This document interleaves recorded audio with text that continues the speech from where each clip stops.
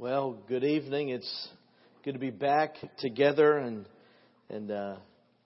got in a good International Baptist nap this afternoon, and that makes me a little bit more refreshed. And we'll be returning, or I'll be returning tomorrow, and we're going to have college days this week, Wednesday through Friday. We're expecting between 440 to 450 guests. So if you'll just pray, if you don't mind. Pray that those young people that come to the campus from all over the country will find God's will for their lives in terms of whether they would surrender to ministry and go to Bible college. It's a big opportunity for us just to have that amount of guests on campus. But the real big opportunity is that if we would all just pray, because we are convinced, aren't we not, that the Lord wants to call more young people into ministry. And so we're praying for that, and that God would use the college days to do that. Can I give one church planting story that I think would be an encouragement? And of course, in the Baptist Times, boy, I just ditto all that the preacher just said. And of course, good articles in there about church plants and about inner city ministries. But last January, this past January, a church planter in Arkansas by the name of Brother Abbey was there. He was at our church planting conference about 3 years ago, just prior to starting a church, and then he came back last year and had just on the verge of starting it, and then he came back this last January and raised some money, and I think you all participated in that, as you always do. And he had I'm going to pull some numbers out of my head. He had a building that they were meeting in Arkansas, and the building was for sale. It was about $164,000. And the man and the lady that owned the building said that if you buy the building, we'll bring it down to like $64,000. And so that was a blessing to see discounted like that. Amen. And the couple was wanting at least $42,000 down in February, and then they would hold the rest to the balance of it, even at the reduced rate. And so Brother Abbey came hoping to raise $42,000 at the church planting conference. He did not. He raised $24,000 at the church planting conference.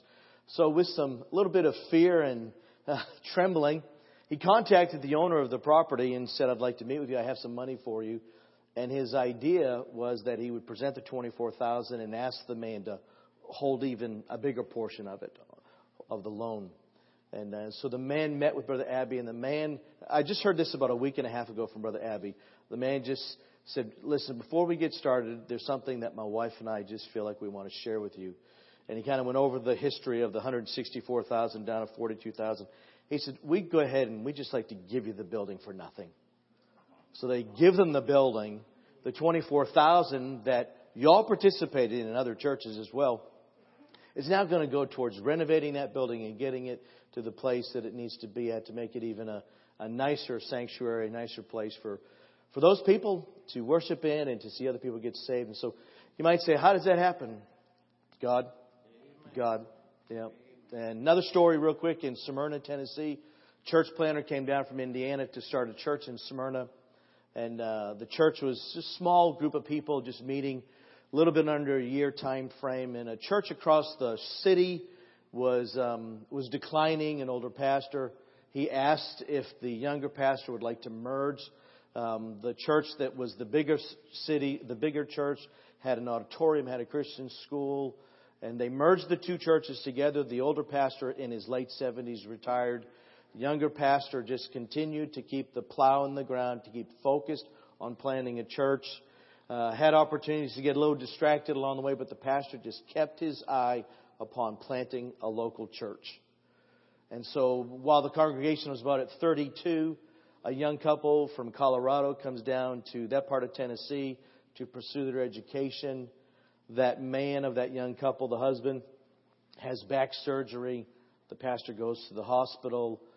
Relatives from this couple come in from Colorado to go visit the family while the husband was having the surgery. So the pastor met the father-in-law. The father-in-law went to the church service of this little church running 32. A couple weeks later, he asked his daughter, who's a member of the church there, the church plant, have that pastor call me. That pastor calls him. That man flies him to Colorado and said this. I know you have a debt now of $1.2 million since you merged. The church that they merged with was struggling, but they had a $1.2 million debt.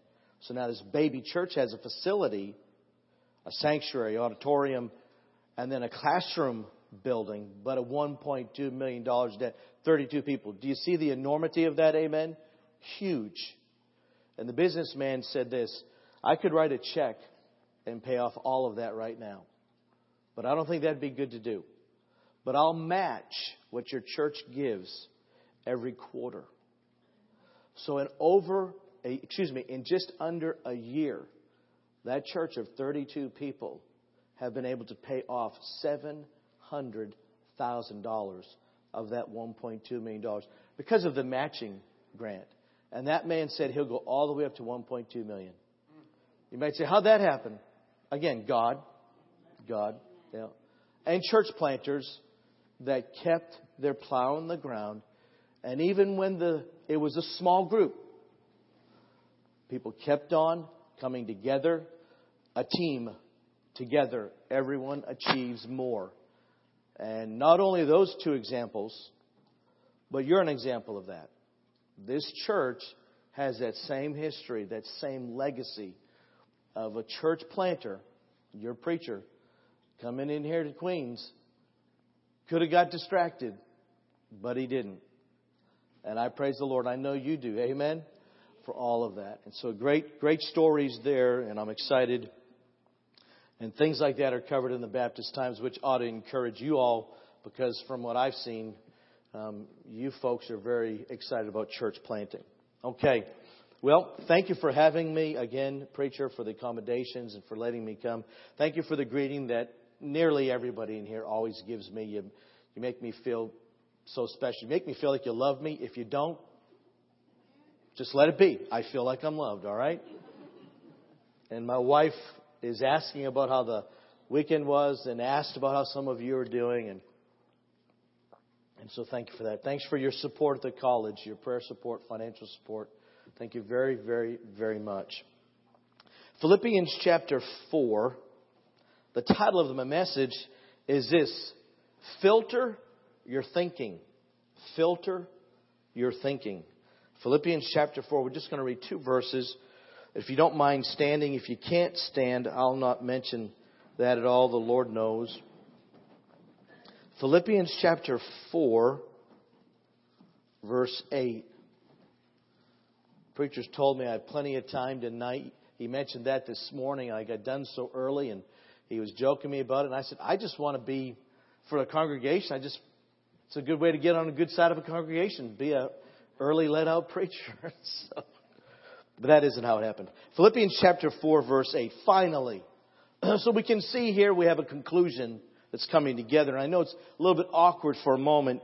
We're starting off with the word finally, but obviously there's some things that we'll cover here just in a moment by the way of a backdrop to this passage. But finally, brethren. So there's a final word here to the brethren. There's a final word here to the Christians. This being written for the Christian. Finally, brethren, whatsoever things are true, whatsoever things are honest, whatsoever things are just, whatsoever things are pure, whatsoever things are lovely, whatsoever things are of good report, if there be any virtue, and if there be any praise, think on these things. Verse 9. Those things that we just saw the list of in verse 8, those things which ye have both learned and received and heard and seen in me. I want to say that again. Those things, that list that we just read in verse 8, which ye have both learned and received and heard and seen in me. Do, and the God of peace shall be with you. Wow. There's a lot here. Lord, bless this time. Lord, give clear direction. Allow my tongue to preach freely for you. Clear the minds. Remove the distractions. Quiet our own hearts so that we could hear clearly what you would have to say to us this evening. We ask it in Christ's name, the name that gets sweeter every day. Amen. Thank you. Thank you for standing. Please be seated. So again, a little bit of backdrop to the message, if you would. In verses 1 through 5 in this passage, I didn't read them. I'm going to try to jump us right in there. But Paul addressed the need for conflict resolution in the Philippian church. Conflict resolution in the church? Oh, yeah. There can be conflict in churches. And Paul is addressing the Philippian church in verses 1 through 5. I'm just giving you a little background here. He's addressing the need to resolve some conflicts in the church. And you might say, well, that happened at the Philippian church. That's not applicable here. It can happen here. Churches can have conflict inside. Amen. If you haven't seen it yet, praise the Lord. But there's opportunities because where there's people, there's going to be some conflicts. And Paul addresses it here in verses 1 through 5. More specifically, we have to realize this. There was basically two dear Christian ladies that needed help from Paul to work through their problems. Two Christian ladies having some problems. And he's trying to help them in this problem, this conflict that they were having. You see, in order to have peace with God and with other brethren, you have to have the mind of Christ towards each other. To have peace with God and with the brethren, within even a church setting, you have to have the mind of Christ towards each other. He tells us that. That's verses 1 through 5. Verses 6 through 7, we started off in verse 8, but a little bit of a backdrop again. Verses 6 through 7, there's conflict and there's some other problems. And he basically tells us when it comes to having conflict with the brethren and other problems within the family of God, they should be handled with prayer rather than worry. They should be handled with prayer rather than worry. He basically goes over that in verses 6 through 7. See, we ought to regularly give our problems that we have with other people, especially with the brethren, we ought to regularly give them over to God instead of worrying about them, instead of fretting. Now, verses 8 through 9, that's our section that I'm choosing to study on this evening. There's another vital ingredient to living for the brethren, to live at peace with God and with other people. It's basically this. Right thinking will lead to right living. Right thinking will lead to right living. But I'm convinced as I look at this in verse 4, chapter 4, verse 8, especially in verse 8 being a key verse here for us, that it calls for something that I'm just going to label here for a moment, a filter. See, in order for this statement to be true, that you have to have right thinking for right living, you need a filter. You see, when you live in a world like we do, filled with a lot of dirt, amen, we have to realize that we have to have filters. We have air filters. We have oil filters. We have fuel filters on our vehicles. We have filters for our heating system, for our air conditioning systems. We have water filtration systems. We have filters to ensure that what we're drinking is pure. What we breathe is pure. We have those things. See, you have to keep the dirt out for things to work properly. You have to keep the dirt out for things to operate properly. And we'll make application to that in a little bit. The same is true for our lives. You have to keep the dirt out of your life so that you can live properly. So that you can even relate to one another properly. You need to have what I'm going to call a joy filter for your thoughts and actions in order to live a life filled with joy. Instead of to walking around all worrying, saying, oh, what are we going to do? What are we going to do? In order to have a life truly that Christ intends us to have, a joyful life. Not just, oh, this has been a great day today, but a life filled with joy that God provides. We need to have a filter to keep some of the dirt that we have to be in on a regular basis for our thinking. And that will help our living. We need a filter. Whether you're working through a conflict now or you're just making decisions that comes with daily living, you need a filter for your thoughts and your actions that will be provided. And we basically see in verse 8 that Paul, please pay attention, Paul tells us in verse 8, the filter. He gives us a list of things that we should filter our thinking through. Look at verse 8 one more time. Finally, brethren, whatsoever things are true, there's the first part of the filter. Whatsoever things are honest, there's the second part. Whatsoever things are just, there's another part. Whatsoever things are pure, whatsoever things are lovely, whatsoever things are of good report, if there be any virtue and if there be any praise, think on these things. See, basically, Paul provides us with a list that properly, if properly used, can serve as a filter for our thoughts. See, before we can get into this, we have to realize this thought. Wrong living is the product of wrong thinking. Wrong living is the product of wrong thinking. Here's some examples. See, conflicts result when two people set their mind on getting their own way. We're talking for a moment about people having conflict with each other.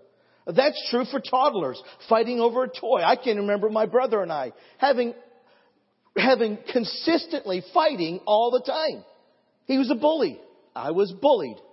I was abused. My sister. I was the baby. It was awful what they did to me. We had conflict, my brother and I, all the time for toys, all the way up until the age of 18, 19. Fighting over toys. Yeah. Wanting to get his own way and my way. See, that's true for toddlers, but it's true for adults that might fight over an inheritance or a position within the family. Another example of those who live a life that's in despair. They live a life worrying in a state of despair with no hope. And then the third example, those that live a life that we would call immoral. Why? Because first they filled their minds with impure thoughts. Wrong thinking will produce wrong living. Yep. We see this over and over again. So now let's get into the list. Let's make some application. Let's look at verse 8 again. And let's work our way through the list. There's a list here. Paul says this. Think on those things, whatsoever things are true. True? Explanation. Trustworthy. Verifiable. Agreeing with facts. For example, if you're in a conflict, it is essential to deal with facts. When two people are having a conflict with each other, if a husband and a wife are having a conflict, deal with things that are factual, not things that are not verifiable. Deal with things that are true. Deal with things that are verifiable. Deal with things that we can all just say, this is trustworthy. Dwelling on the things that are not true will intensify a conflict. Satan is the one who is full of lies. Christians should focus on what is true. John 17:17. Basically, some simple tips. I'm just trying to help you just for a moment. Is it true? Is what you're having this big issue about, is this point within the conflict, is it true? Can it be verified? Do you know for sure that it is fact? Before you go off and yell at somebody, ask yourself this question. Is this really true? With what I heard, or the way that I'm acting, or the way that I'm thinking right now, is this true? I ought to do this in my marriage. I ought to do this in relationship with the brethren. Is this true? He tells us here to think on those things that are true, that are trustworthy, verifiable. And then secondly, we see the next part of the filter list. Whatsoever things are honest. It's right there. Whatsoever things are honest or honorable, noble, worthy of respect. Is it proper or decent to think on these things? One commentator says this: this does not mean that we hide our heads in the sand and avoid what is unpleasant or displeasing. But it does mean that we do not focus our attention on dishonorable things, permitting them to control your thoughts. We are not to focus upon those things. We are supposed to look at the things that are true. We are supposed to think on those things that are just, moral, ethical, righteous. Does it fit into God's standards? Will this thought lead to blameless living? Think on this. Think on these things. Is this a just thought that you're running through your head at this moment? This thing that you're fixing to do, this place that you're fixing to go to, this thing that you're about to say to somebody, is it just? Is it true? Will it help you in God's standards for you as a child of God? Or will it help or hurt your reputation? Then Scripture goes on. It says, whatsoever things are pure, chaste, innocent, without moral defect or blemish, free from carnality. You have to do this. Does this thought that I'm having right now, does this thing that's running through my mind right now, even in the secret of your own mind, in that place that no one else has an idea of what you're thinking about, you have to ask yourself, is this going to pollute my thinking?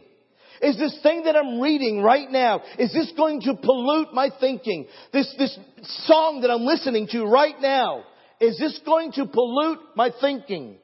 Is it pure, chaste? Or is it the worldly way of thinking? Will it protect or endanger your purity?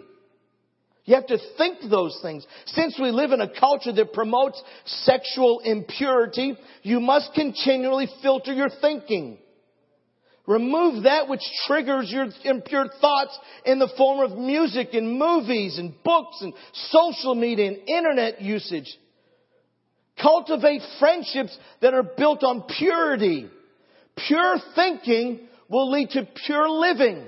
If you're struggling in certain areas, men, it's not like I'm just going to pick on the men, but for a moment, I can just tell you, since I'm a male, I've got a little bit of knowledge of what it's like.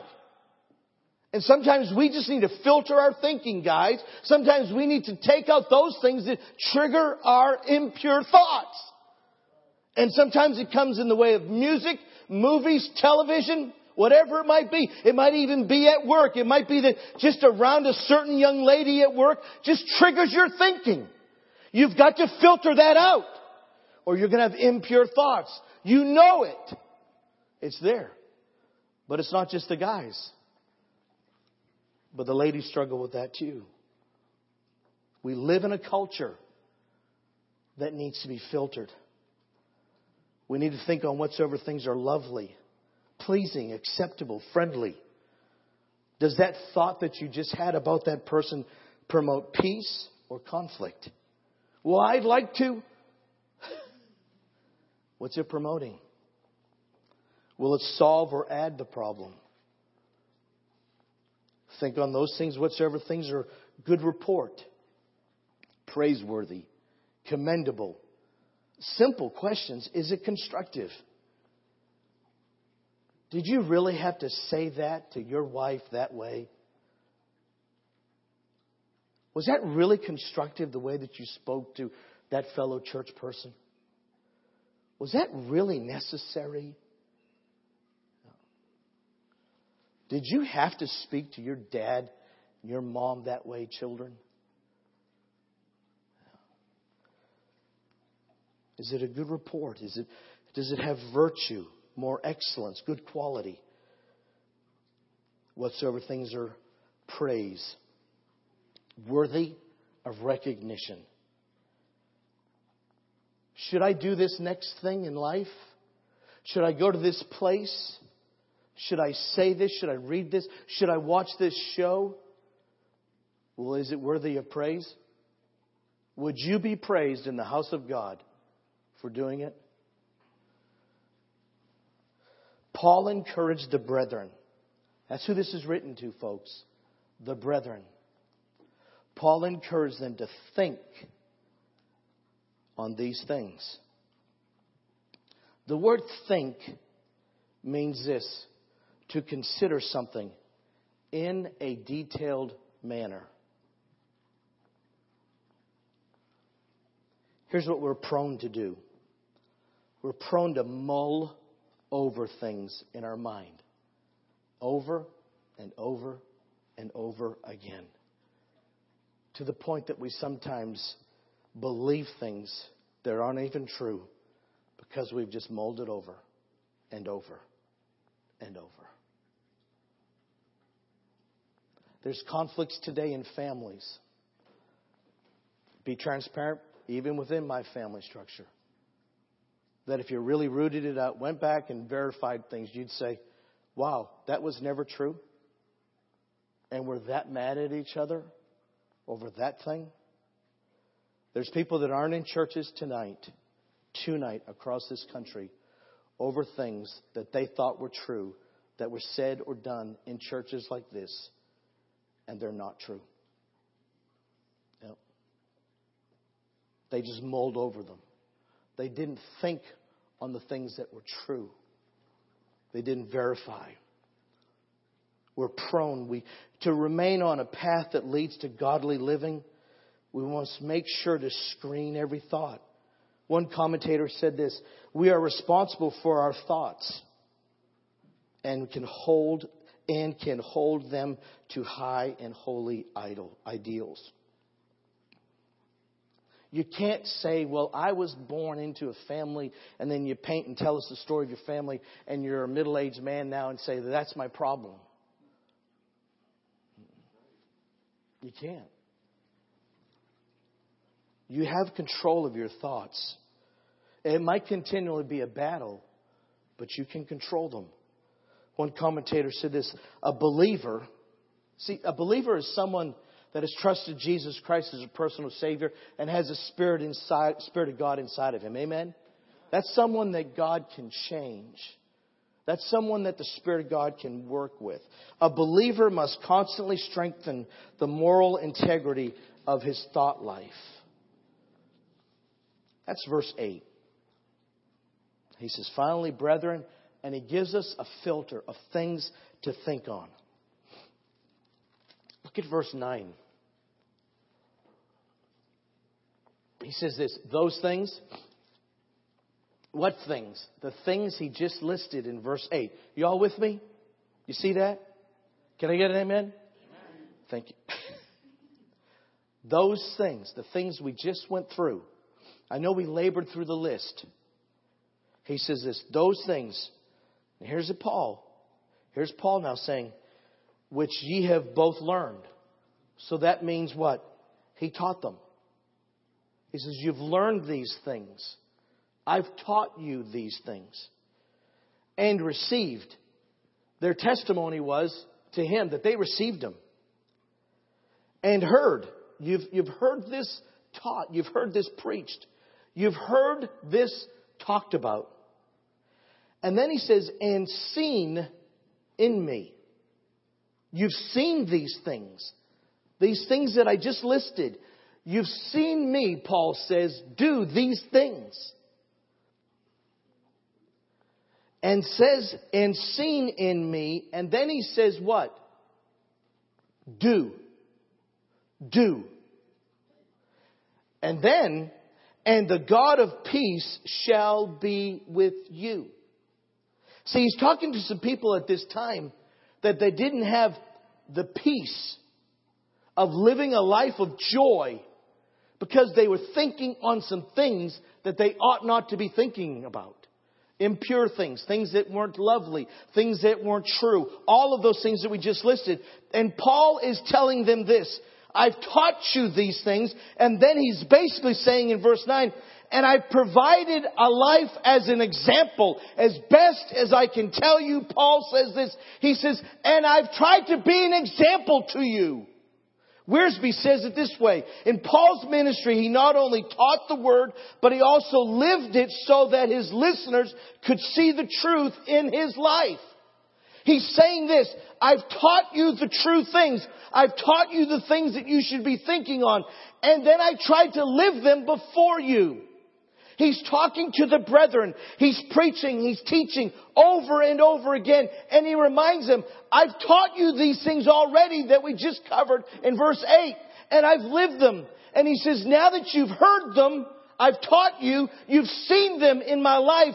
Now you're supposed to what? Do them. And if you do, you'll have a life of peace. You'll have a life of joy. You won't be going around worried and worried and worried and worried. You'll just do them and you'll have joy. And sometimes we have to really manifest ourselves to say, oh, this is going to be a real good week. But when we really look at what God saved us from, and if we really start to filter our own thinking, we'll have a good week no matter what the weather is. No matter how the job goes. No matter how the relationships are between friends at work. If we'll think on these things, if we'll have the filter and we'll realize that. And if you really sit back and look at it, Paul is saying, I'm trying to be your role model. I'm trying to be an example. I'm trying to lead in this. I've taught you these things. It's kind of just like, it's kind of just like a pastor. It's kind of like the preacher saying, I've taught you these things. I've preached these things to you. You've heard me. And I've tried my best to live them. Now go do it. Yeah, it's kind of just like a preacher. Like your preacher. He's taught you these things. Either directly or indirectly. He's tried to give you an example. Your own life, your preacher's wife, and the children. Yeah. It's kind of like your preacher. But it doesn't stop there. Parents have a leadership role too. Franz, I forget your son's name. Huh? Xavier? Xavier, I love that. Xavier. He's what, 6 months old? Huh? 9? He's like a little tank, isn't he? I mean, that's a good, healthy boy, Xavier. Xavier the tank. Let's just call him that. Church vote? I mean, that's a thick boy. Xavier. Yeah. You know what Franz cannot do? He cannot just teach Xavier these things. He has to teach them and live them. Because if he just teaches them and he doesn't live them, he's sending a very bad message to his son. Kids figure things out, don't they? Mom, Dad, you don't even do what you're teaching and preaching to me. Yeah. And then we just force and say comply and comply and comply to our children. And they're not full of joy. Yeah. Maybe you're here this evening and you think about some of the leadership roles you've had in family, even in the church house. These little girls, these little boys, they may not have your genetics in them. They may not have your bloodline in them.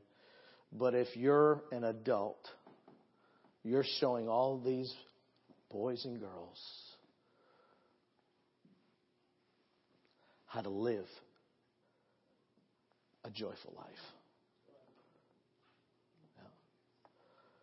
But I guess the question is, are you living it? If you are not, what's stopping you tonight to take a simple step of starting to filter your thinking? Because wrong living is nothing but a product of wrong thinking. I was speaking to one of the ladies here about having lost family. If you have lost family here tonight, raise your hand. You have family that's never accepted Jesus Christ as their Savior. I think everybody just raised a hand. I was speaking to one of the ladies, two of the ladies, this evening. This isn't towards them. It isn't towards me as an example either. But I know of family members within my family that are not in church tonight because they've looked at Christian family members in my family and said, "You think I want that life? Are you kidding me?" They're about the most unhappy individual in our whole family. Old Aunt so-and-so's got a sourpuss look on her face all the time. Why would I want to have that? Yeah. Old Uncle so-and-so, he's a grumpy old man. Why would I want to have that? Yeah. Maybe sometimes our filter is clogged up. See, the Philippian believers were blessed to observe from an example of Paul firsthand. They learned from Paul. They added things up in his life. They came to understand important truths as a result. This came from what they heard and saw in his life. They received his example. It is something to observe something in a person's life and then another to accept it into your own life. Do you know who can teach younger Christians? Sometimes that does have no relevance to physical age, but younger Christians, you know who can teach them how to live a joyful life for Christ? Other Christians. Yep. Paul exhorted them to practice what they observed in his life, and they were simply to carry it out. They followed his example. They would enjoy God's presence and peace. Yep. And here's the central idea of this whole text, in my opinion. Paul exhorted the Philippian believers to filter their thoughts and actions so that they might enjoy a relationship with God filled with peace and joy. Are you living a life of peace? Or are you just worried, ate up? You don't have joy.